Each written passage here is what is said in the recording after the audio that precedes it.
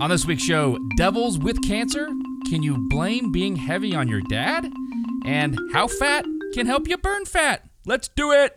3, 2, 1. Sit back, relax, and enjoy the Beta Sandwich Science Podcast. Hello, and welcome back to the Beta Sandwich Science Podcast, your source of news and trends in the molecular biosciences. This is episode number 116, recorded on Wednesday, December 30th, 2015. Happy soon-to-be New Year, everyone. We have the full crew with us today. I'm so happy. Let's start, with maybe Christian Copley saying PhD candidate in some molecular pharmacology and physiology. Yay, why'd you start with me? I don't want to be first. We have Carolina Balkenbush, our registered dietitian in Las Vegas, Nevada. Hello. Hello. And, of course, Dr. Delbert Jackson, PhD, biomedical engineering. Heidi-ho. Heidi-ho. I'm Scott Barnett. I'm also a PhD candidate in all things sciencey, or one thing sciencey, not all. Well, last day of the year, or second to last day. It'll be the last day of the year when people listen to this. Is there anything fun? That's what we didn't record last week. We actually intended to, but it was a mea culpa. I had something I had to do. Didn't work out. Yada, yada, yada. Nobody cares. But we're back. 2 weeks, man. How did everyone do? Did we have a fun week? Did we do anything interesting? I mean, it was Christmas after all. I was going to say, I had Christmas. That was, what Any happened noteworthy toys or gifts? I got a T-shirt that is Star Wars, and then I got another T-shirt that is Star Wars, and then I got a Monopoly game that is Star Wars, and I think that's about it. I got a few gifts early because my husband and I are terrible at keeping secrets and hiding things. So I got a tape recorder that converts it to MP3, which is really useful. And then, I think I got hooks to hang my guitars. I got a bunch of stuff. Now, I have no intention to dig into this can of worms. Oh, but please do. But please do. You have been fairly vocal about your, I don't want to say loathing of, although it did start out close to that when I spoke to you, but your less than complete enthusiasm for the new Star Wars, yet you happen to acquire all of these gifts. Were these gifts purchased and decided before the new movie came out? See, and I think it should be known that it's not that I hate the new Star Wars movie. I just didn't like the old people in it, which makes me sort of a heretic or whatever. But just kind of let lying dogs lie, sort of. Let's move on. Yeah, and I've said it. I said it to you when I first talked to you about this, and repeatedly afterwards. I love the new characters. Right. And I'm not going to give out any spoilers, but suffice to say that every scene that they star in together with nobody else is gold. Everything else in the movie, Okay, so that's a fair enough criticism. I think we can. And take as that. a franchise, I enjoy it. So, I mean, I hate the first three, and I would still wear the shirt. So whatever. Yes, yeah, I know. I'm worried that, as I've mentioned ad nauseum, the guy I went to high school with who directed Jurassic World is going to be directing, I think, not the next one, but although I think this is supposed to be a trilogy, it'd be weird if he was directing the third one because you would think Abrams would want to hold the whole, next three sort of thing. But regardless, he has a signed contract to do one that's 2 or 3 down the road. And I was not a giant fan of Jurassic World. I thought it was a very by the numbers kind of boring movie.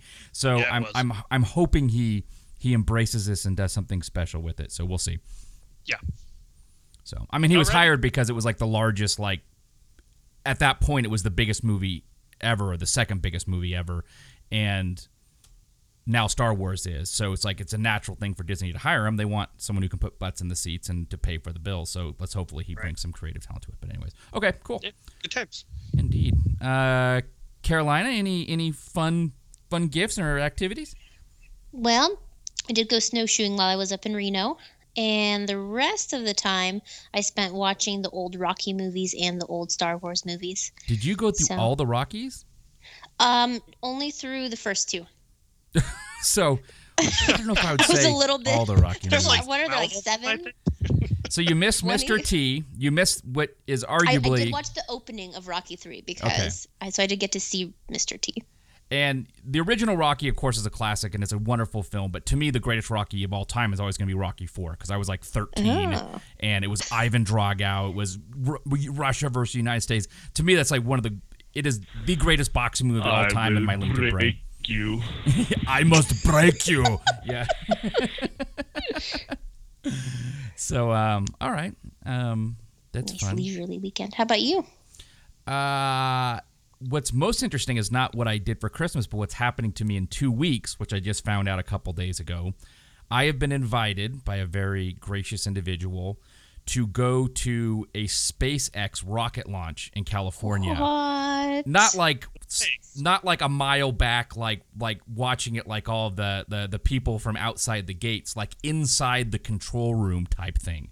How cool. Yeah, so I'm as giddy as a schoolgirl, as they say. I could not be more happy with this coming up. So I will be going down for that. Dharma's coming too, and we will have hopefully a wonderful time, and we'll see a rocket launch. Rocket launches are notoriously finicky, and it's a 7-hour car drive. I think if it gets pushed to the next day, we can see the launch, but if it's pushed more than like a day, we might just have to come home with our tail between our legs and be like, well, we didn't get to see it. I mean, depending on weather, these rocket launches can be pushed back days or even weeks, So let's cross our fingers and hope it works out pretty good. So Another Christmas gift I got, I'm about to enjoy on air right now. I got a Hefeweizen Merry Christmas Special Ale. Me too. By one Carolina Balkenbush, made in her very own bathtub. Are you drinking that right now? Are you drinking it through a straw? No, but I'm accentuating the... Was that a fart? The drink. No. So it's not a straw. It's not a bong. I'm going to do a live air testing of Carolina's bathtub Hefeweizen. And here I'm ahead of you. It's we'll great. open it. It's delicious. Oh. Sorry to spoiler. Spoiler alert. It's Spoiler great. alert. All right, here's my first sip. Holy happy hecky. That's awesome. You made a real beer. You like it. It's a real beer. It's got alcohol in it and everything. It's extremely smooth, like especially for a Hefeweizen. This is really nice. Oh, fantastic. There Do you we get go. some banana and cloves in there? I got the bananas. I don't know if I have a distinguished enough palate to determine the cloves. Although they're a little bit on the back of the tongue, as they say. I'm getting it on the a little bit now. Yum, yum, yum. I will be enjoying this throughout the show. Thank you, Carolina. Awesome. Glad you like it. Cool. Delbert, fun Christmas? Anything fun? You're not really selling this one.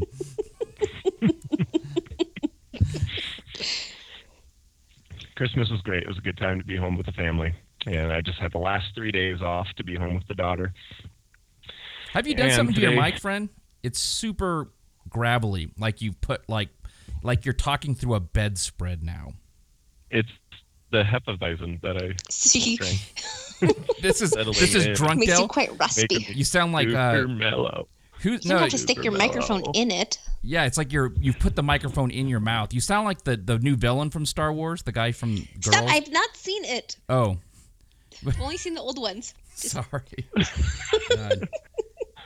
It's a new villain. Great. I know. It's so sad when Darth Vader dies. Dude. Harsh. That's basically what happened when I started watching episode 6. Someone's like, "Oh yeah, so is this the one where Darth Vader dies?" You're like, "Thanks, bud." And then they retorted with, "Yeah, this is a spoiler from 1983. I'm not feeling so bad." Indeed. Well, all right. Well, so moving on. Odd Lang Sang tomorrow. You don't have to chime in. Does anyone have anything crazy going on tomorrow we should know about? Oh, nothing crazy. Hanging out at home, having some friends over, drinking beer. Pretty low key too. Yeah. Nothing I'll remember. Yeah. Christian is not having a low key New Year's Eve, I imagine. Nope. Indubitably. Okay. All right. Yeah. We bantered It's it. my usual. Your use. With that being said, Carolina, Christian, Del, what do we do now? Scott. We What do don't we do talk now? over the sound effects. Yes, we get to listen. We get to hear what's happening. Yay! Science Blast. Pew, pew, pew, pew. Phew, Oh, our Honor listeners, the pew. our listeners don't know why you guys are saying all that. It's all behind the scenes stuff that nobody but me cares about. But I have managed to make it so that as I'm recording the show right now, all the sound effects are put in natively. The other co-hosts get to hear the sound effects. It's all exported as a nice file at the end. It is boring beyond words for 99% of people, but for me, it has absolutely made my year. And so that's if you didn't know it, they could never hear the sounds before anything. I all had to put that in post, but now we're all modern. Science Blast. So exciting. Love it. It is. I have 2 stories, so I'll go ahead and throw in a quick one here, and then we will move forward from there. This was not mentioned in the lead-in here, but I'm going to play a sound for you guys, and tell me, how would you describe this sound? That is a shriek. A shriek. That's good. Anyone else have a descriptor? A scream? Scream. That was a I'm going to girl. go with scream. What kind of scream? Very Scream. high-pitched Scream? one. It could be described as blood-curdling scream. Yes. That's Okay. a reach, but sure. yeah. That was like the most desperate scream on the planet. Okay, whatever. So blood-curdling, that's what this is. A team of researchers from Leiden University Medical Center in the Netherlands just released a paper called Blood-Curdling Movies and Measures of Coagulation, Fear Factor Crossover Trial.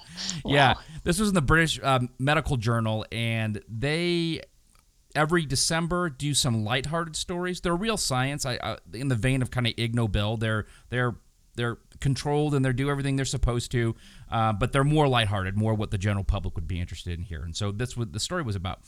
This team in the Netherlands took 24 healthy volunteers. All of them were under 30. I don't know why that was their selection criteria. Maybe I'm guessing, honestly, having been at universities, this is probably a university-based study, and it's very easy to get people under 30 for these trials. As a matter of fact, my first degree, I was a psychology major, and you were required to participate in like 3 or 4 graduate study like things per term so that they could get their PhDs and all sort of stuff. So I imagine, if I had to guess, that's why they did this here. But in any case, 14 of these people watched a horror movie the first week, then an educational movie the second week.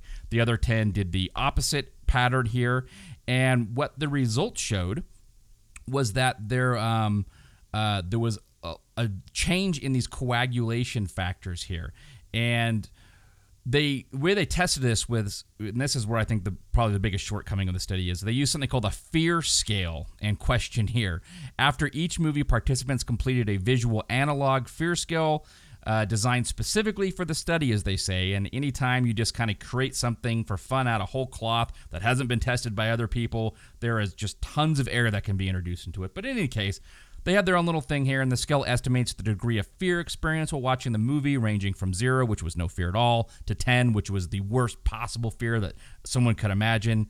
Additionally, participants reported whether they had already seen the movie, and they kind of like just did all these things where they could normalize the data and whatnot. And what they found was that there was a difference in factor 8, coagulation factor 8. They compared the levels of coagulation factor 8 before and after the movie. And what they found is people who had watched the horror movie and who were genuinely considered scared by the horror movie had a statistically significant increase in coagulation factors.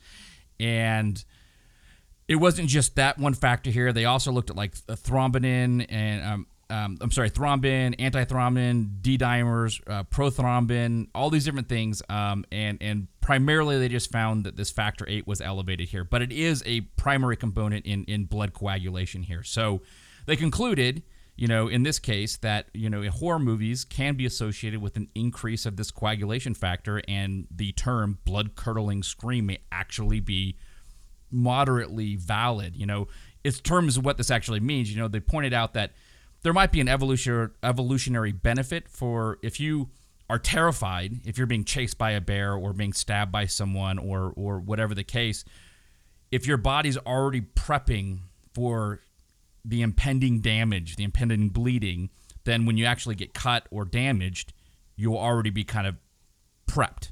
It's like a vaccine. The scream is a vaccine of sorts, because it's got all that coagulation factor prepared for your injuries. So, there you go. That's all I got. That's pretty crazy. It is kind of a funny story. So where did that term actually come from? I don't have all the answers. Well, you seem pretty prepared this week, Scott. I have no idea where it came from. So that's some good podcasting for you there. Yes, listeners, please help. Indeed. Since you're so talky and interested in making me look silly, why don't you go next, Carolina? Oh. With a segue? Yes. Well, that scary movies might make your blood more chunky, but a good way to make your blood more fluid and reduce the number of triglycerides in it is fish oil. Another thing that fish oil does pretty good. Is it can actually help you burn fat, which is so weird to think that fat, which is stored as fat, can make you burn fat. But a new article in Scientific Reports with research coming from Kyoto University actually elucidates a little bit of the mechanism of how fish oil can help you increase your metabolism and store less weight as fat. So these researchers did some studies on rats. What kind of rats? Different kinds of rats. Okay. Some of them were just normal mice that were fed either a control diet or a diet that was high in fish oil, either high in EPA or high in DHA or both. And other rats were knockout rats that did not have the gene TRPV1. So TRPV1 is a receptor. Yeah, it's TRPV1. We talk a lot about TRP. Yep. All right. Well, you probably know more about TRP. Can you tell us a little bit about TRP? Double down. Good one. They are ligand-gated receptors, and they are most famously associated with taste. A lot of your taste receptors are TRP sensitive here. But yeah, they're all over your body. There's like 8, 9, 10 different types of them, but they're a ligand comes in, it binds to the receptor, and something happens in the cell. That's what TRP does. Excellent. So they're found in your digestive tract, right? As well. Yeah, they're found everywhere, essentially, but it's just different variants. Okay. So thank you very much, Scott. Mm-hmm. So we'll come back. In regular mice that were fed fish oil, they gained less weight. They gained 5 to 10% less weight and stored 15 to 25% less fat than those that did not consume fish oil. And we've talked before about white fat and brown fat. So white fat is basically storage fat. It's not very metabolically active, but brown fat has more mitochondria in it.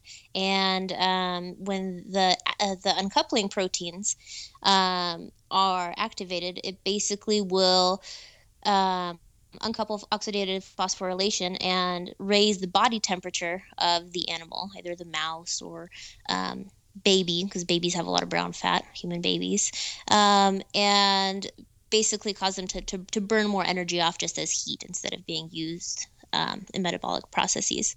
So basically, fish oil is able to turn white fat cells to cells that are more similar to beige cells. And what they were able to do in this study is they measured gene markers that are usually used to identify beige fat cells, which are more similar to the brown fat, in mice that were fed the fish oil-rich diet. So that was one thing they did. They actually did a bunch of stuff in this study. Another thing they did is when they fed the fish oil to these knockout mice that had an inactive, what did you call it? The TRPV1. TRPV1. The TRPV1 gene was inactivated.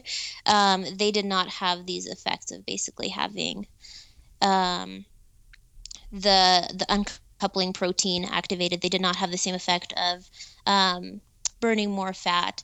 And they also did not have the same activation of the sympathetic nervous system, which the sympathetic nervous system's role is to increase uncoupling protein expression in brown adipose tissue and basically activate the brown adipose to burn more fat.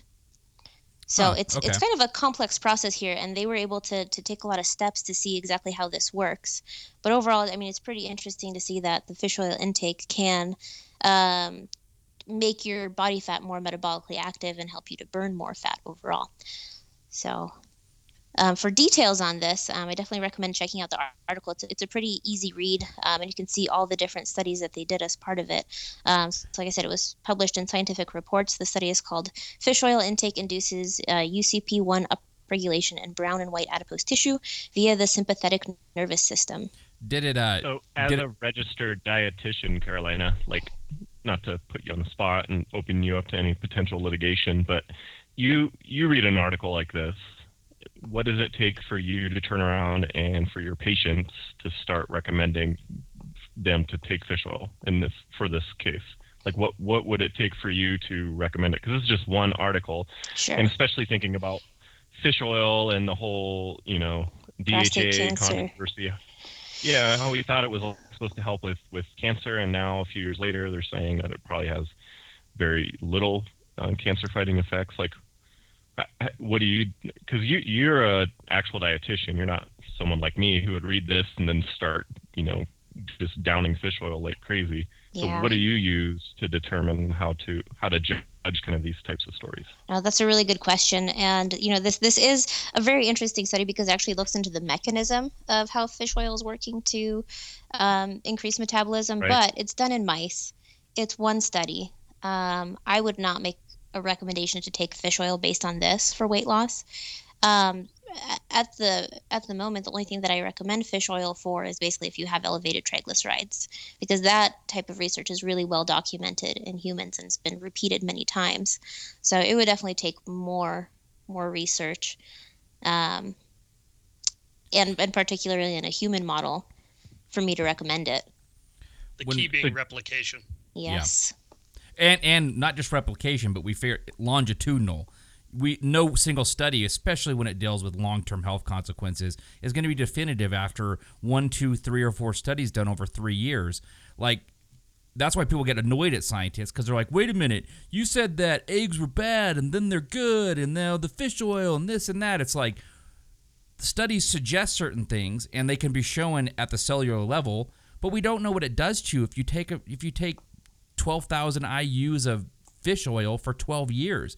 It may hurt you, unfortunately, science doesn't move that fast. Now, we have a lot of the benefits from things that have been tested in the 40s, 50s, 60s, and 70s, and we see what's good and not good. And that you're reaping the benefits of that, but don't look at cutting edge science and assume it's going to fix you immediately. That's just not how basic science works. Right. So while it is interesting to learn things like this, overall, it's not, listening to this podcast, don't feel like you should start taking fish oil for this reason alone.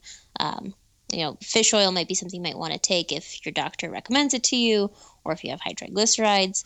Or if you just really hate fish. Yes. I would find I have yet to meet the person who doesn't like salmon. Are there people who don't like salmon out there? Oh, absolutely. Absolutely. Yeah, a lot of people. Really? I love it. But... It's so special. I want to eat the Franken salmon that you talked about. Frankenfish. Yeah, the Frankenfish. Yeah, I think that would be good. I think where you can't go wrong, or that's too broad of a term, where you'll generally be okay. If you're thinking fish oils are the right thing and you're seeing more studies and you want to experiment, don't go out and take vast quantities of pure fish oil. Increase your food content of foods, which is very eloquent, yes. that have these dietary requirements, Yeah. And it's so interesting, usually supplements will have a much more concentrated amount of a certain but they don't necessarily have the component. cofactors and other right. things that will amplify whatever effects you're looking for. But salmon has a ton of the EPA and DHA as compared to like a fish oil pill. So, you're getting it in a more whole, complete form. Along with the mercury. Along with the mercury. Yes. Thanks. He's a Great. mean one. Love you guys. All right. Awesome. Christian Copley Salem. That's so weird that you would pick me because I have a segue. Oh. Speaking of fat people. All That's right, a there it softball. is. Yeah, it really is. We're basically talking about the same topic, sort of.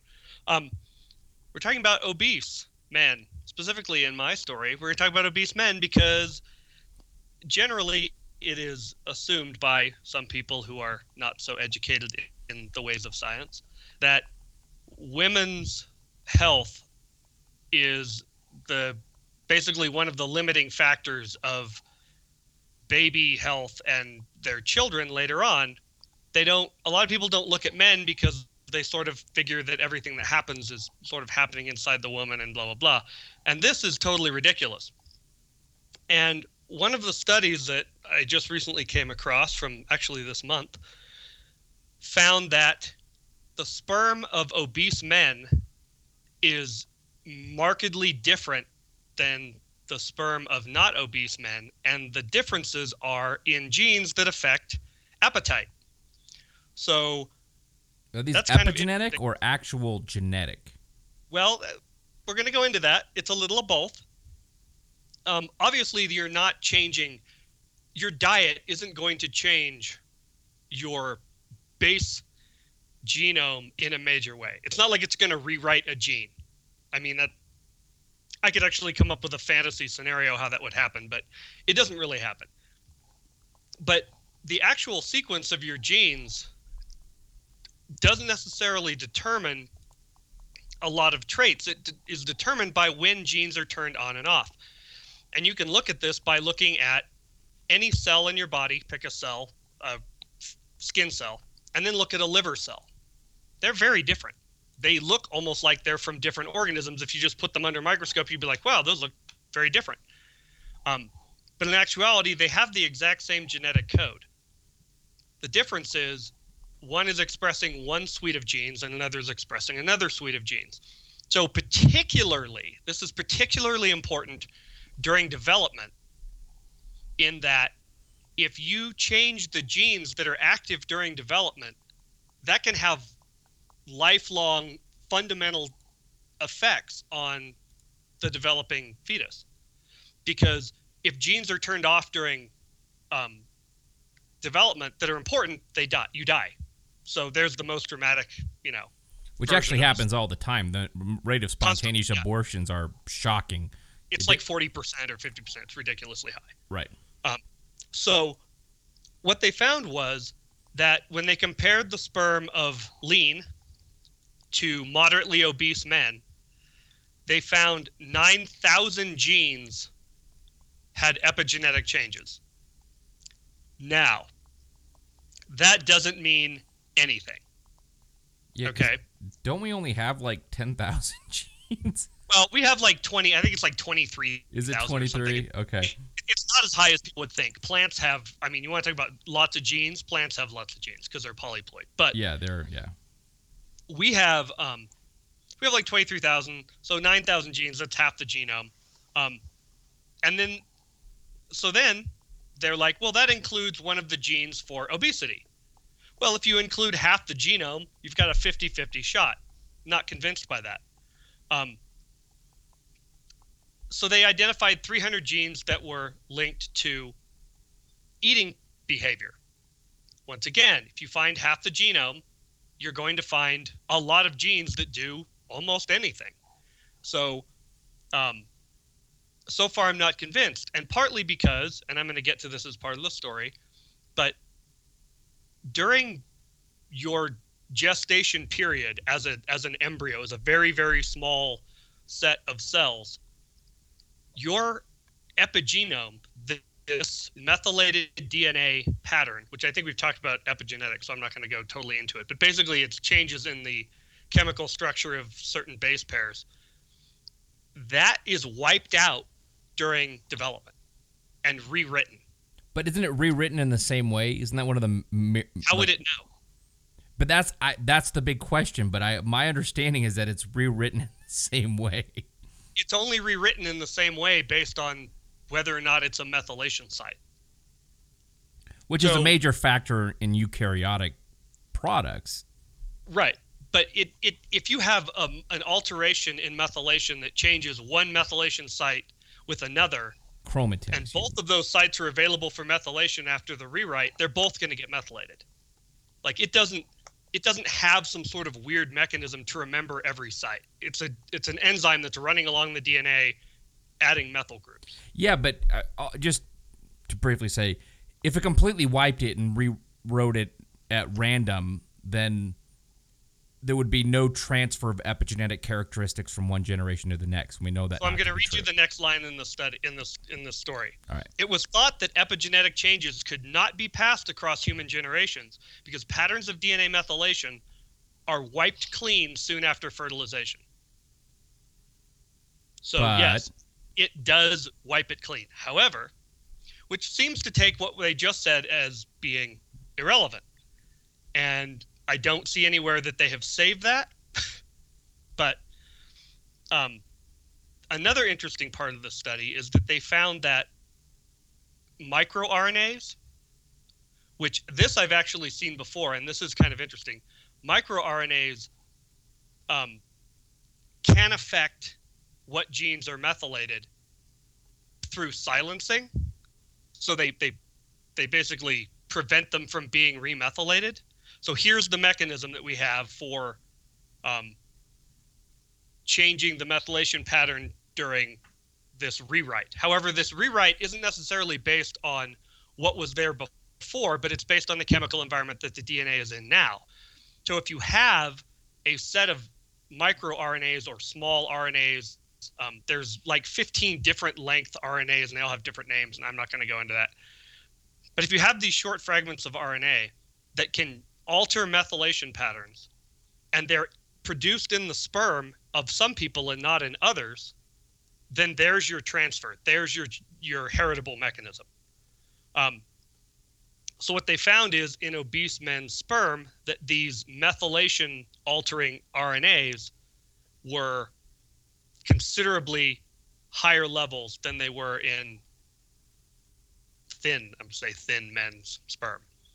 So there is a plausible mechanism for this transfer, although it doesn't seem to me to be related at all to the 9,000 epigenetically changed genes that they've found in the beginning, because they're talking about what happens after all of those are wiped out.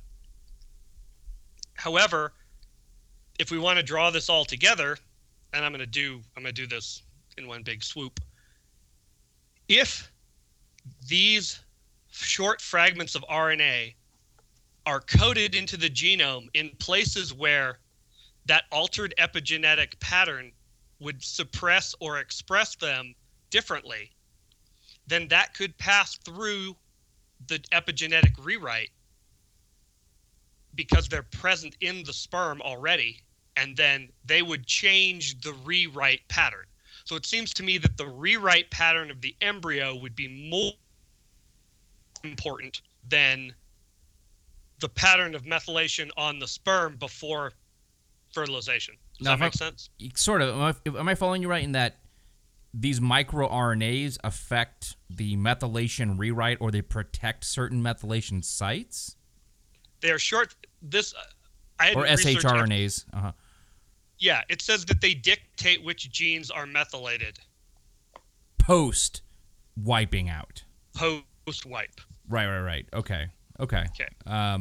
So now there are genes, and these RNAs are found to be in control of genes to control appetite. Amongst a lot of other things. Right. Because microRNAs always have dozens and dozens of targets. Oh, yeah. Even one microRNA can take out a lot of stuff. Anytime you try to do CRISPR, you will figure that out really quickly. Right. Like, how many off targets? It's like 8,000. What? Yes. So what they did was they did what I consider to be another seemingly unnecessary experiment. but they looked at men who were overweight, and I guess it's not unnecessary. They looked at men who were overweight and then did bariatric surgery and lost a lot of weight, and they found that their methylation pattern had changed after a year, and that some 4,000 genes had been altered. Now, all that's really doing is making a case for the fact that weight loss can affect the epigenome, which we kind of knew that. That's not news.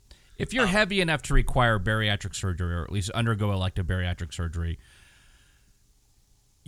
there's so much going on in your body as far as hypertension and blood volume, and just it goes on and on and on, that of course your methylation patterns are going to be grossly out of whack with a thin person. Right.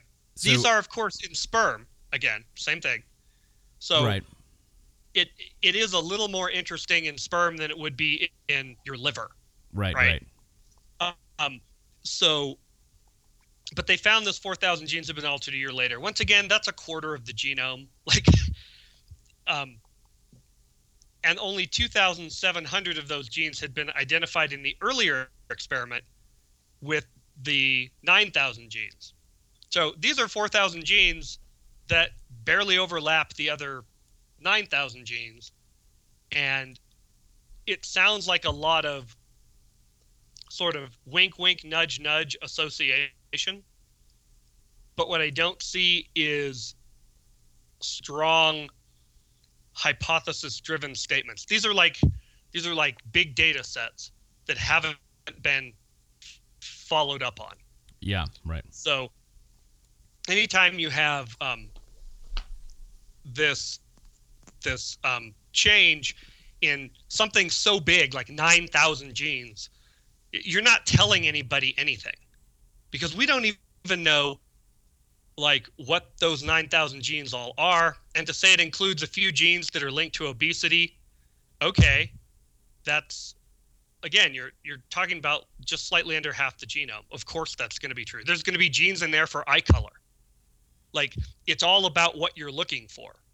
Because I guarantee I could take that 9,000 gene data set and come up with an argument that genes in there are involved in making toes or the length of your fingernails at birth. Like, I mean, there's got to be stuff going on there that they're not talking about, and I don't like that. I don't like it when they leave out huge swaths of information and cherry pick small amounts of data from a large data set.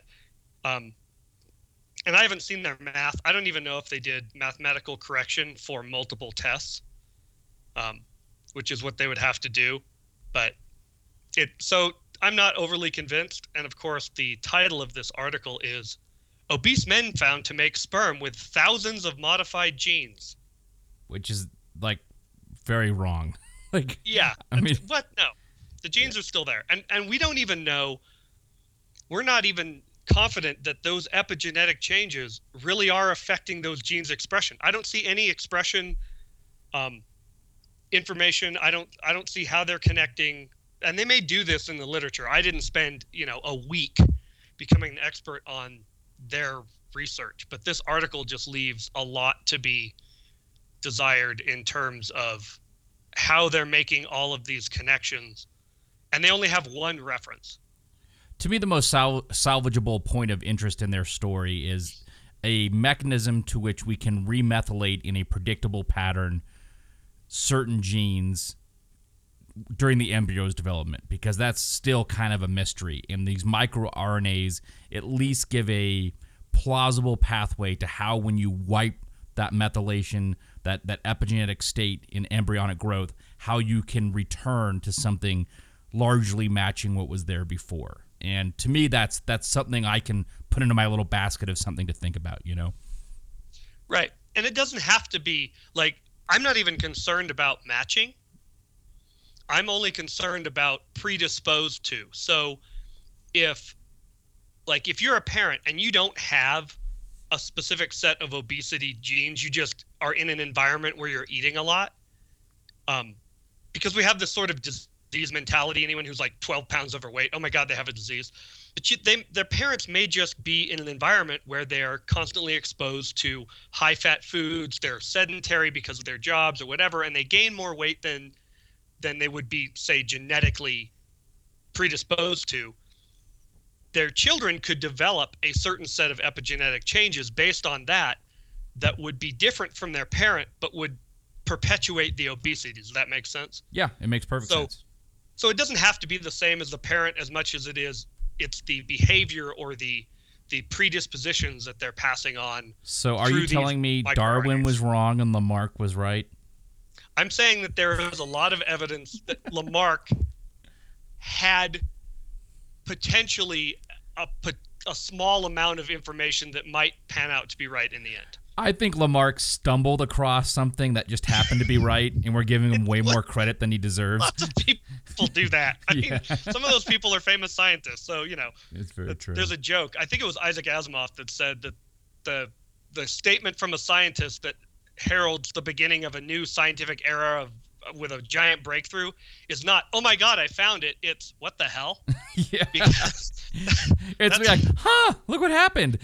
Yeah, that's weird. Let's look at that. Yeah, that's how it happens. So, anyway. That's funny. Well, thanks, Christian. Fun, good little story there here. So I've got one more story, and I believe, Dell, you've got a kind of science summary of the year? Sure, yep. Yay! Okay. So my story is... Segue. Oh, shoot. So if you're dying of cancer, you're probably not fat. Oh, Jesus. Or you could be. And at least you look good. At least you look good. So have you guys ever heard of contagious cancers? I'm so proud of you guys right now. Definitely rubbed off on you. Are you gonna burp into the microphone again, Dell? I never burp. Come on. Oh, that might just show up as a recurring little thing on my pad here. Okay. Have you guys heard of contagious cancers? Yes. Tasmanian devils. That is right, sir. And they're not alone here. So a contagious cancer, which almost sounds like a misnomer, is a transmittable cancer that are somatic in nature. They're not germline like we were just talking about with Christians. And they spread between individuals via the transfer of living cancer cells. So exactly what it sounds like. There are only 3 known naturally occurring transmittable cancers. One of these affects dogs. One affects, of all things, as we all know, soft-shell clams. Nobody knows that. Oh, and, damn it. And the third, as Dell alluded to, or directly said, Tasmanian devils.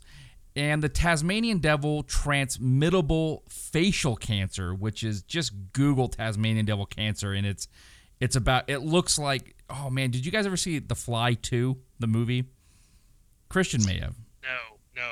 Oh. I never saw The Fly 1. They have, oh my good. Well, there's actually 2 Fly ones. There's one from the 50s, and then there's the reboot. Okay, I saw the 50s one. Okay. In any case, in Fly 2, there's a rat thing that has tumors all over it, and it looks just like this. Apparently, this is all lost on everyone. But Google Tasmanian devil tumor, and it's pretty gross. So, this was first seen in 1996, and it's threatening pretty much the entire species of Tasmanian devils, which are all located, except in zoos, on the island of Tasmania, which is a state in Australia.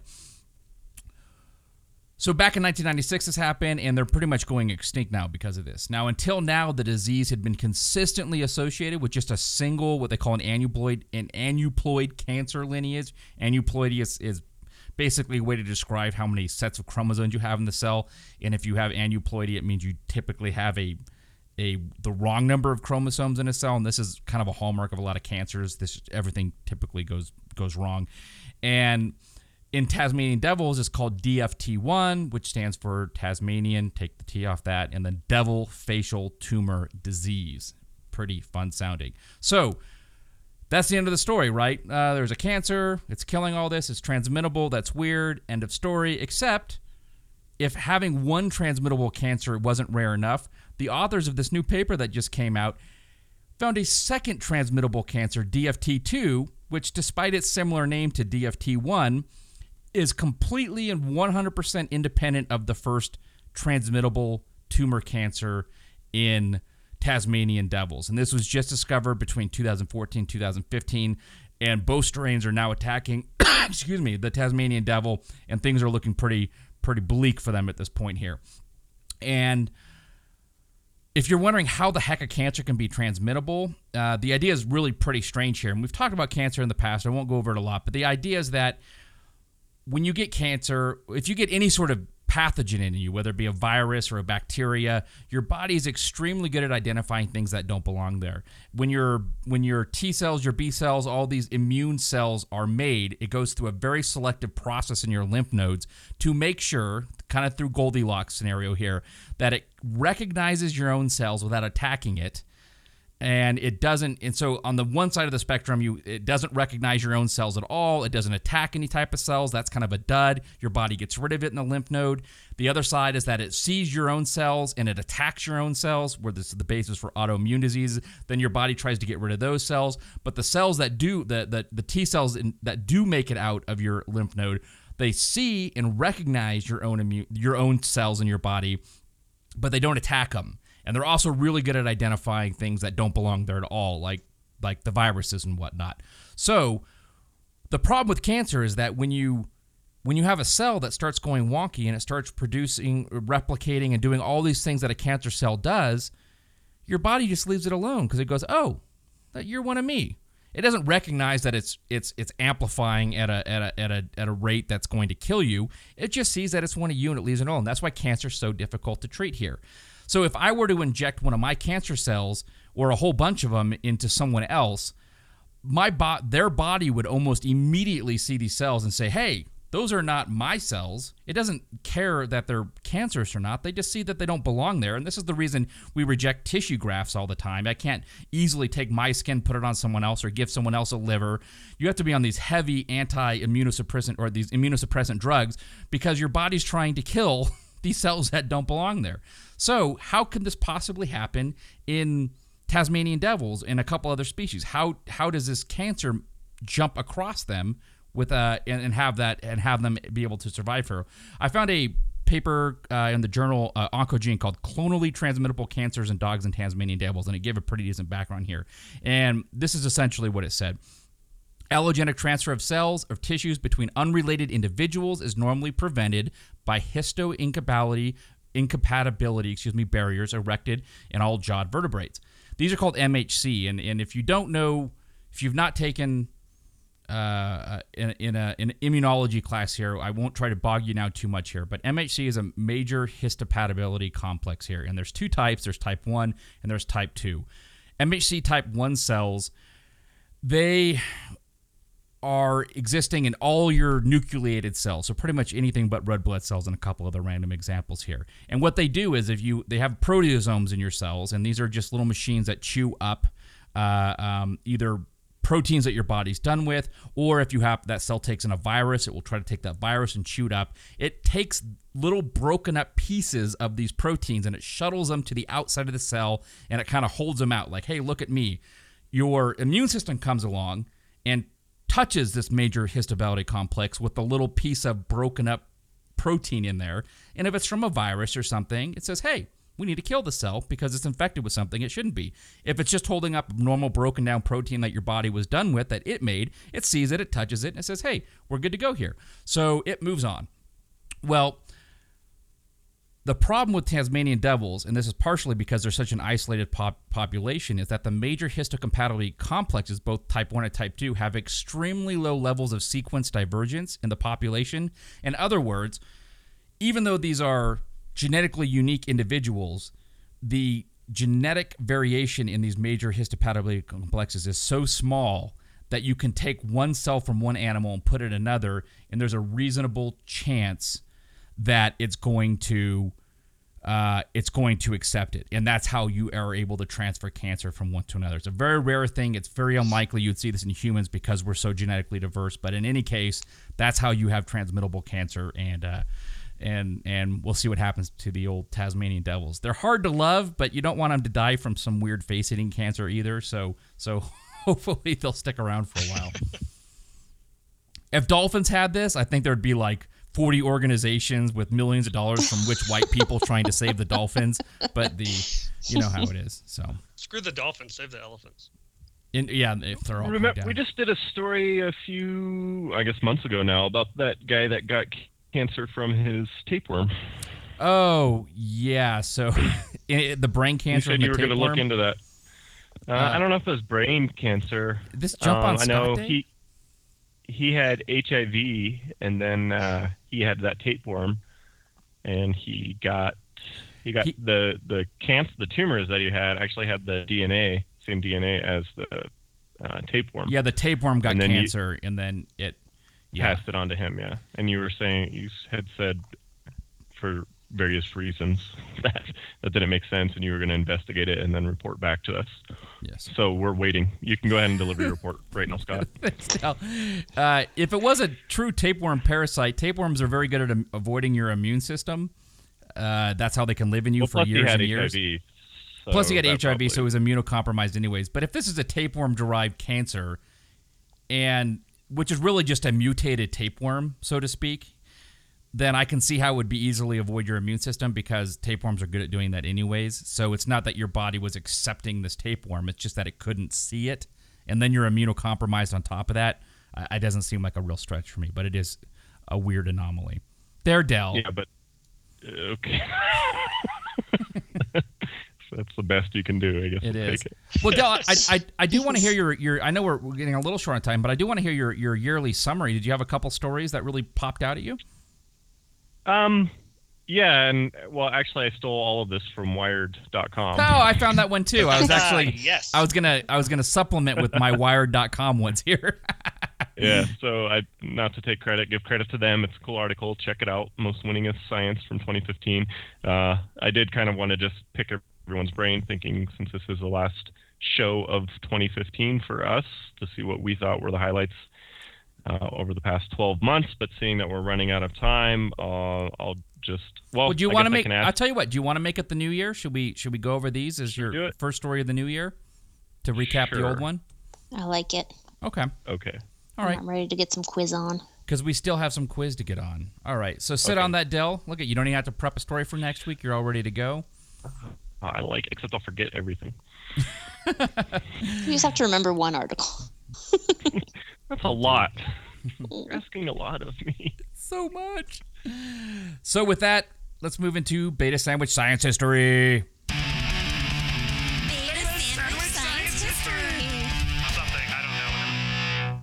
Woo! I Science love that. history. I love it too. That's my favorite thing that I've ever done for this podcast.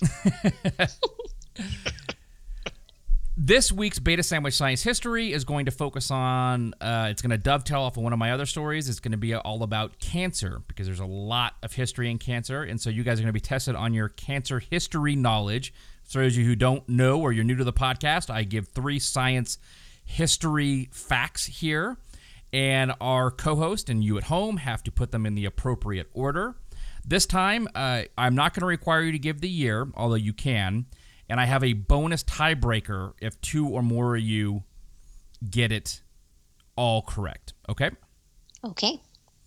Okay. So the 3 stories are, the first one is, I want to know, hold on here. Okay. So this, hold on. You want us to distract the audience right now? No, I realize that this is going to be a little different. So we don't have to go to the bonus because you guys have to give a number for this one.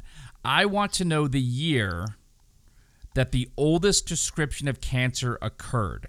Now, this was not the word cancer as itself, but someone described 8 cases of tumors or ulcers in the breast that were removed by cauterization with a tool they called the fire drill, and which sounds delightful for the person it was being used upon.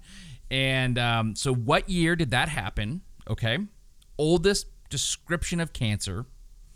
The second one is, this is the year that after recreational tobacco became popular, this individual wrote a book entitled Cautions Against the Immoderate Use of Snuff. And this was the first observation linking tobacco use to cancer. Okay? So first one, when was cancer first described? With the fire drill. When was tobacco very first potentially associated with cancer?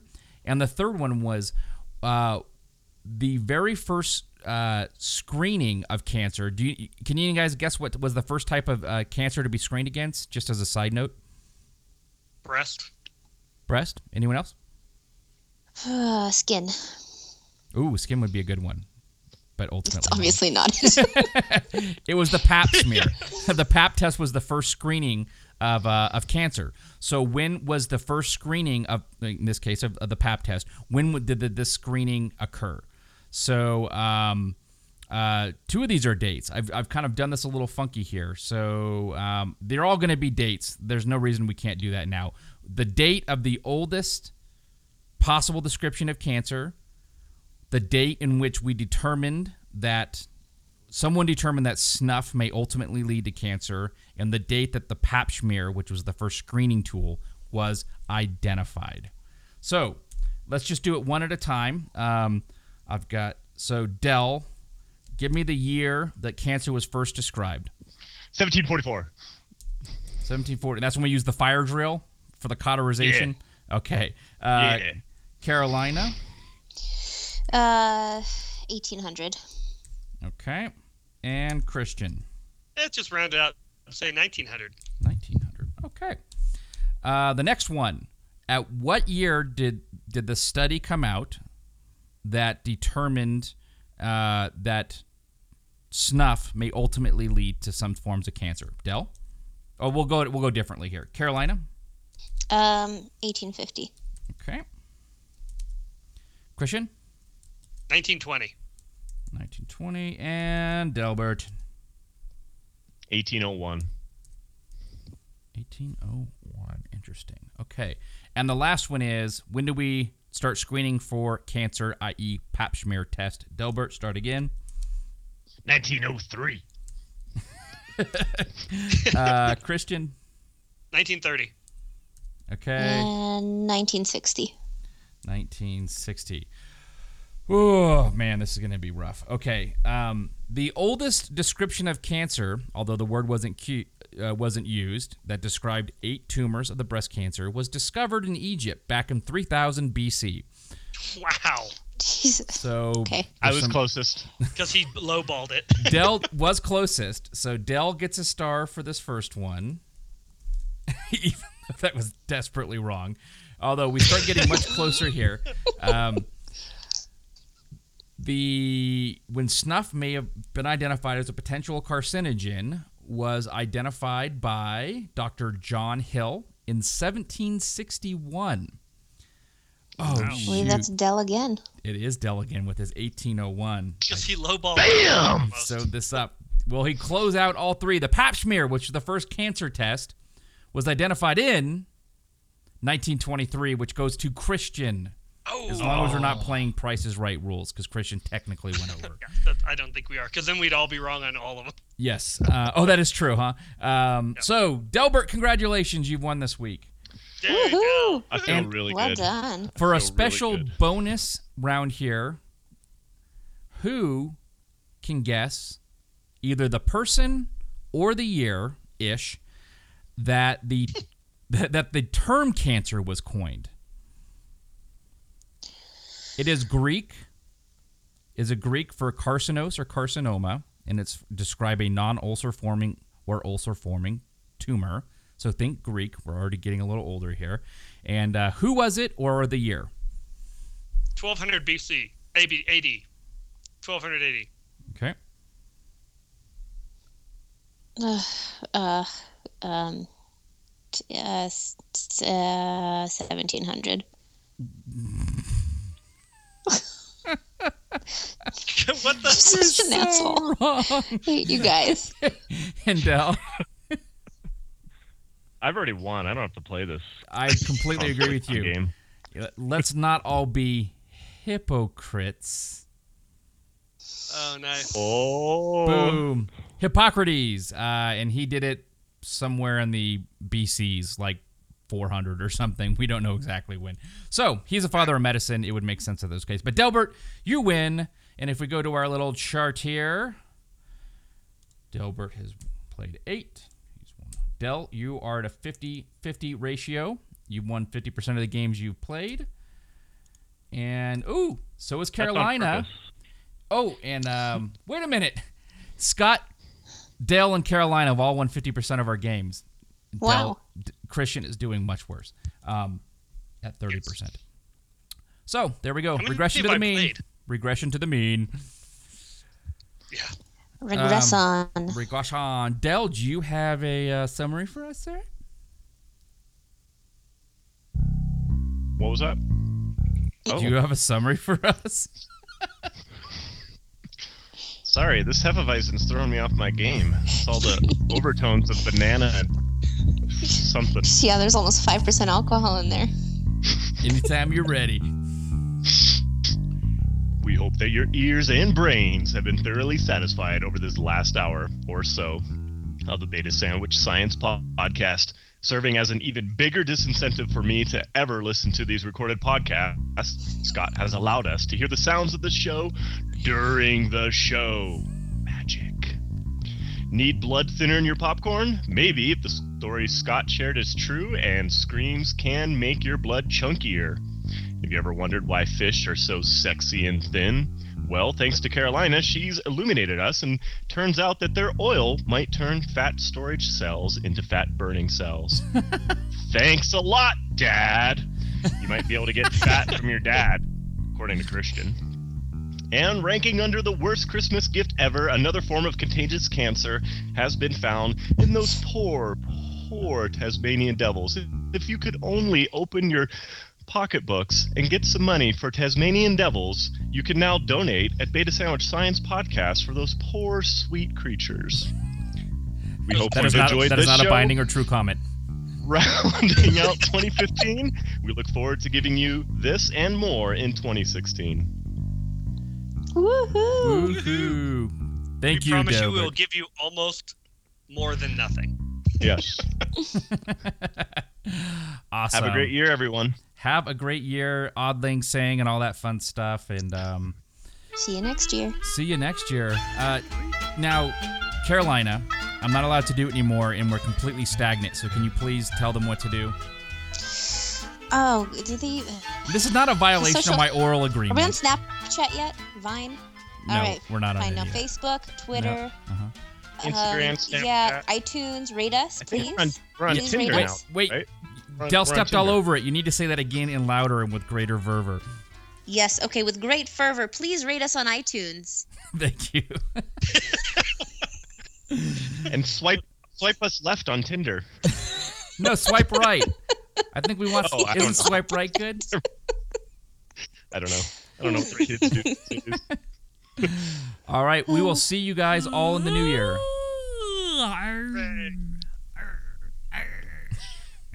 That's Dude, my wife. That's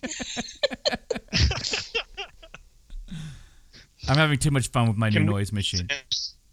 Can we please end the show on Yeah, I gotta go. left on Tinder? On Tinder?